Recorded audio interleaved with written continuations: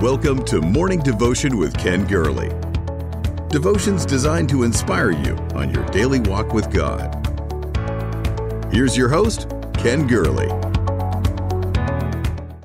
Hey, good morning, everybody. Welcome to Morning Devotion. I apologize about the sound issues yesterday, but we're journeying through day 11. Day 11 of 21 days of prayer and fasting, and I guess this is sort of the halfway day. We get through, we'll be over halfway. You're making it. You're holding together. Thank you for being a part of this. And thank you for sharing this. We call this morning devotion, but really people see this later during the day. I don't know. I guess we could call it daily devotion, but I don't know. We've called it morning devotion so long. I think I would have such trouble switching from morning to daily, but we understand you're watching it daily. And here we are, Thursday, January the 13th. Happy birthday, Big Brother Mike. I hope you have a great one. To each and all of you, I wish you well today. What a great day when worship goes bad. What a dramatic setting. I've got lightning behind me when worship goes bad. If you followed along with us, we are journeying through the book on prayer, 21 days of prayer and fasting, and going through this season and through this time together. And today's devotion in the book, How's the Fire? If you haven't bought the book yet, you can do it on Amazon, Pentecostal Publishing House, thebookonprayer.com. Audible, digital, print, just however you want it. There we go. It's yours. How's the fire? How's the fire? My pastor used to say we were born in the fire. How can we live in the smoke? Yeah. This church was born in an upper room with cloven tongues like as a fire. It has a passion and a devotion about it that is witnessed with these devotees, with Yolanda, Ron, Brian, David, with each and every one of you. And I thank God for you. And thank God for you being here. If you're on YouTube, subscribe, share, Facebook, follow, get the word out. Instagram, still having a little trouble with Instagram. Some encoding problem. And does this look like a face that knows anything about encoding? I don't. We're going to figure it out though. We'll get the Instagram post up real soon. I promise you. Today, when worship goes bad. In the history of morning devotion, we began with 21 days of prayer and fasting in the late summer of 2019, early fall, and we just never stopped. We've marched through this pandemic season together. 21 days. I believe God's going to break the back of this virus that in 21 days, as crazy as it is right now. Did you hear that? 1,400,000 cases or something over the weekend. We're going to get through this. We're going to get through it because our faith, our prayer, our calling, our worship, our devotion is kissed by fire, by passion, not drudgery. We are inflamed, not enshrouded in the days that we're living in. That's what separates this faith from all of others. God is a consuming fire, and He is longing to incinerate anything in our lives that's wood, hay, stubble. Yes, when worship goes bad. Jose, Deborah, Cara, I promise you, this is a story. This is something. In fact, I want to tell you a story toward the end of this that intrigues me. It's about how the reign and the era of the gladiators ended. But let me start here. I saw over the weekend that Marilyn Bergman passed. She and her husband, Alan, had written so many popular songs together. I mean, if you're into pop music and culture, The Way We Were, The Windmills of Your Mind, Yellow Bird, You Don't Bring Me Flowers. I mean, the songs they wrote, show tunes, and it's just incredible. But their first big song was Sinatra's hit, Nice and Easy. I think that's how people want worship today. Nice and easy. Everything tied up in a bow, everything picture perfect, no stress, no downers, nice and easy. No price to pay, no costly devotion. But can I say that our faith is anything but nice and easy? And if we ever try to make it nice and easy, worship will go bad. Very, very bad. And that's what we're discussing today. I read a quote by Will Smith a while back. It said, "We've made church easy, but being a disciple of Jesus in the early 21st century is hard. And for the most part, the evangelical church does not teach us how to do that. We make church nice and easy." Who does? People with the spirit of Jeroboam. Yeah. I want to talk to you about a man named Jeroboam in Scripture. It's when worship goes bad, is when it becomes nice and easy.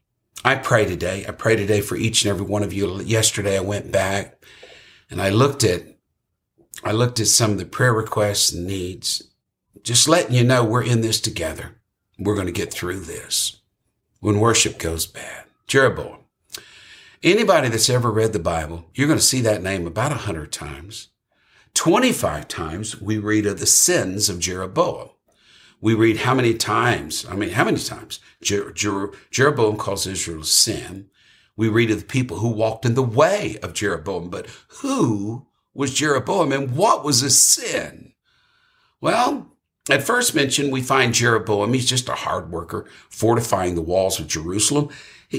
So industrious was he that he captured the attention of Solomon. Solomon took notes of his abilities, promoted him to job superintendent. From that position, he became the spokesperson for his crew. Now, when Solomon's son, Rehoboam, came to the throne, Jeroboam led a revolt. The northern 10 tribes of Israel forsook Solomon's son, Rehoboam, and followed Jeroboam, but that was not his sin. The southern tribes of the southern tribes of Judah, Benjamin, stayed with Solomon's son. And so what was Jeroboam's sin? Discontentment, rebellion, disloyalty?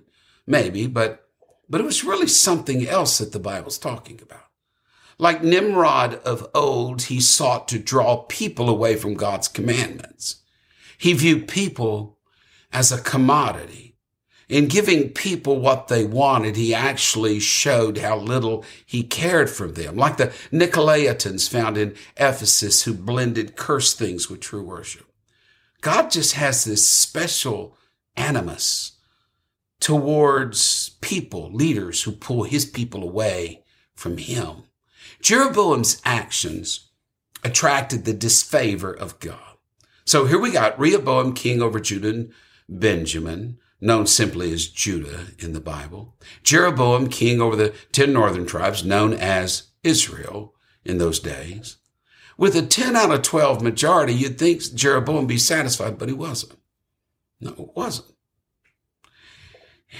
He didn't want just Israel's minds. He wanted their hearts. You see, Jeroboam knew that each time those 10 tribes of Israel would go to worship in Jerusalem, as it was commanded in Scripture, 3 times they had to come up to the city of Jerusalem.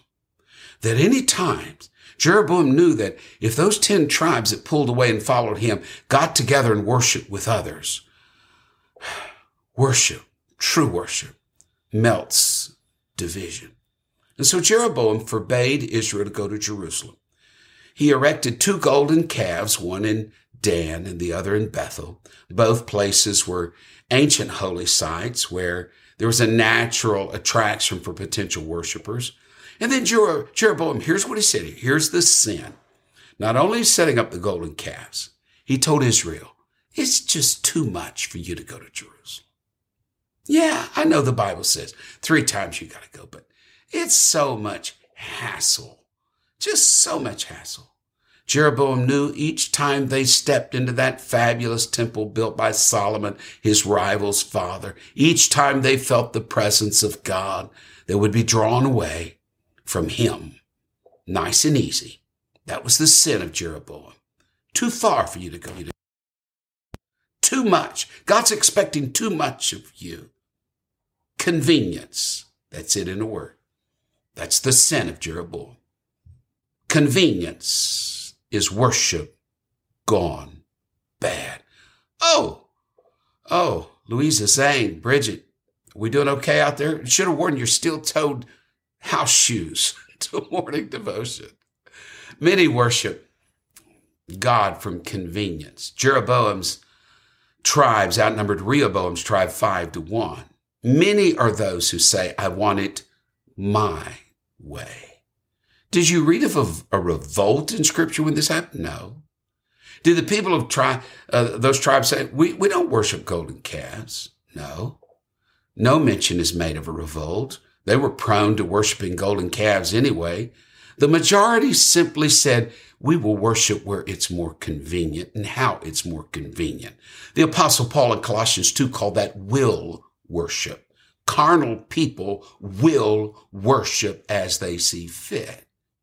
Years back, I did a blog for the Houston Chronicle in the faith section, and there were a lot of responses to anything that I wrote. Most were carnal, though, most nonsensical.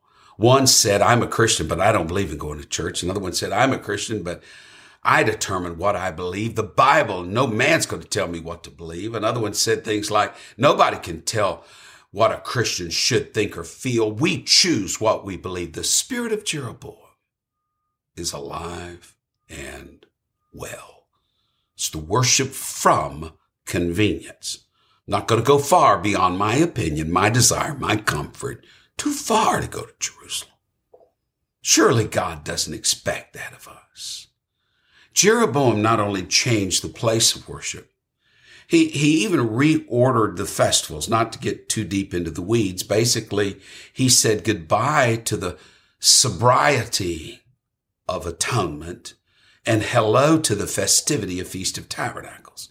He substituted sobriety with all of its fasting and prayers and sacrifice with partying and laughter. Yeah, we're not going to be inconvenienced. He took away the groans, gave them grins. He removed the gravity and replaced it with levity. No more fasting, only feasting. And that same spirit is alive in our world today. If things aren't just right, if I don't get the right parking place, if I don't get to sit exactly where I want to, if the right songs, and I determine what those are, the right songs aren't sung, if I don't hear the right message with the right words and the right tone at the right length, then I'm just not going to worship. Folks, that's worship gone bad. Convenience. Convenience is the ungainly altar of the Western church world. Whatever caters to the flesh gets the vote of most. How do they get away with it? Same way Jeroboam did. They rewrite history. In 1 Kings 12, he said, Israel, I'm setting up these golden calves, Dan and Bethel. These are the golden calves who brought you out of Egypt. Huh? Golden calves? Golden calves didn't bring them out of Egypt. Golden calves left a lot of them dead in the wilderness. Hear me carefully. Two things about worship gone bad. Two things about the sin of Jeroboam. Convenience. First, you'll be drawn to a person who lies to you. Yes. Second, you'll forget what God has done for you. People looking for the easy way out will fall prey to hard consequences. A religion? Well, here we go. Oh, folks, Barbara, Edna, here we go. A religion that cost us nothing is worth nothing. That's what King David, the man after God's own heart, thought. When that death angel was passing through Israel and thousands had died, near Jerusalem, the angel paused above Ornan's threshing floor. David saw that pause for what it was. It was a moment of mercy. And David rushed to Ornan and said, let me buy your field. Ornan said, King, it's yours, take it. And the king said, no, I can't give to God that which costs me nothing. I must pay full price. The price was paid, sacrifice made, and that's where Solomon's temple was later built. Why? Because a religion that cost us nothing is worth nothing. Can I get a witness to that? Wendy and Jen, can I get a witness to that? Many worship from convenience, but a few will worship from commitment. And here's the story I want to tell you. Story of what ended the mortal combat in Rome's Colosseum. This is an old story, told first by Theodoret of Cyrus in the 5th century. It's been repeated through the centuries to illustrate the power of commitment. The late President Ronald Reagan used this story in his speech. How I miss such leadership. 17 centuries ago, a young man named Telemachus came to Rome for his first visit. He was hustled along by the huge crowds rushing to the Colosseum. Sitting in the bleachers, he was shocked by what he saw. Human beings fighting and butchering other human beings. Those around him cheered. He could not. His convictions and commitment said, I can't go the way of Jeroboam. My worship won't go bad. He climbed over spectators' barricades, raced into the arena, and said, in the name of Christ, stop this, stop this. People in the stands laughed, kill him, run him through, and Gladiator obliged, and doubled over with a spear, piercing his abdomen. The man cried one last time, in the name of Christ, stop this. And the arena grew silent. One by one, they began to leave the Colosseum. With their departure, history says, also came the end of the gladiator tradition, because one person did not worship from convenience. He worshiped from commitment. That's the true path of worship. Yes. In the same passage of scripture where Jesus said, I must needs go to Jerusalem. I've got to go. I've got to suffer. He looked at his disciples and said, if anyone desires to come after me, let him deny himself, take up his cross and follow me. For whoever desires to save his life will lose it. Whoever loses his life for my sake will find it. Worshiping from convenience is anathema to Jesus Christ. Our worship is one of commitment. It's the way of the cross. Jesus turned to face Jerusalem. When he did, he was at the headwaters of the Jordan River. That may not make much sense to you, except that is the place where Jeroboam set up one of those golden calves. When Jesus said, I got to go to Jerusalem, he left the path of convenience and walked up the steep hill of commitment. Why would anyone want to walk that path? Pastor, why would anyone? Here's why. There came a day in Jeroboam's life that his boy was sick. Dan didn't work. Bethel didn't work. The golden calves didn't work. Jeroboam didn't turn to the priest of his own making. The king directed his wife to make her way to Abijah, the prophet of God. He knew where his help came from, even if he could not humble himself to admit it. There's a reward for the righteous. God knows them that are his, and he's going to hear your cry. Yes. Yes. For much of this religious world, in a day and an era when convenience is the message of the hour. Bring food to me, deliver this to me. There are some who say this Jeroboam mindset will not do. My worship will not spoil. My worship will not go bad. There are going to be hungry and desperate and hurting people who are going to say it's worth the price. I've got to pay because I know there's a place of healing and there's a place of miracles. I know. There is a high cost of convenience. Jeroboam's sin called all of Israel to sin. Now, I want you to think about this. He affected 15 kings and 9 dynasties for over 250 years. His hold on Israel remained until she was taken into captivity. It's the high cost of worship going bad, of the nice and easy approach. Each of us has to choose. Within us is a tug of war of sorts. The flesh desiring convenience, the spirit desiring commitment.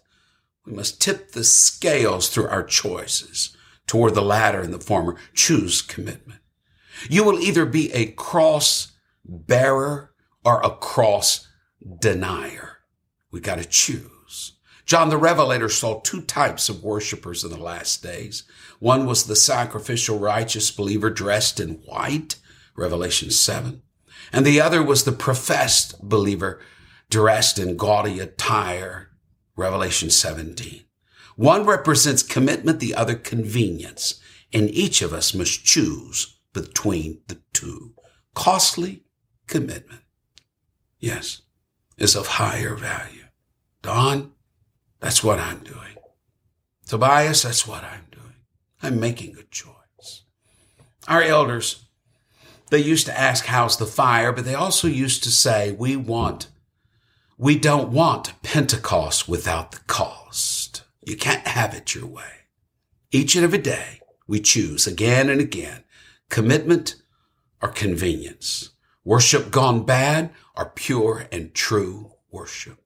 We face today choices in our witness, our worship, our lives, our careers, our marriages, our friends, the words we choose, the places we go. Say no. Say no to worship gone bad. Say no to Jeroboam. Say yes to Jesus. Say no to a worship brought of convenience. Follow in the way of commitment and watch what God will do in your life. Oh, I feel the presence of the Lord in that, folks. I want to thank you. I want to thank you for being you. You guys, you show up here every morning. It humbles me. And yet this is not about me. And this is not a substitute for everything we do for God. Hopefully it's a catalyst for us doing more for God. But when we gather together, we remind ourselves there's a commitment that will see us through. Our worship will see us through. We're going to make it through this season of time that we're living in. I'm speaking to a Telemachus. I'm speaking to someone who has a voice. Use it. You have a presence. You have influence. Use it. I don't want your worship to go bad.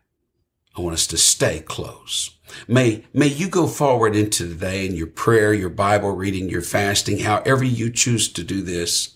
I'm behind you. If it's one meal a day you're fasting, to God be the glory.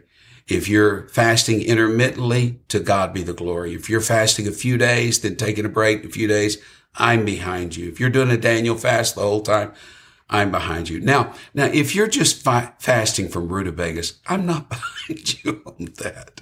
But we're going to get through this and we're going to see the mighty hand of God at work.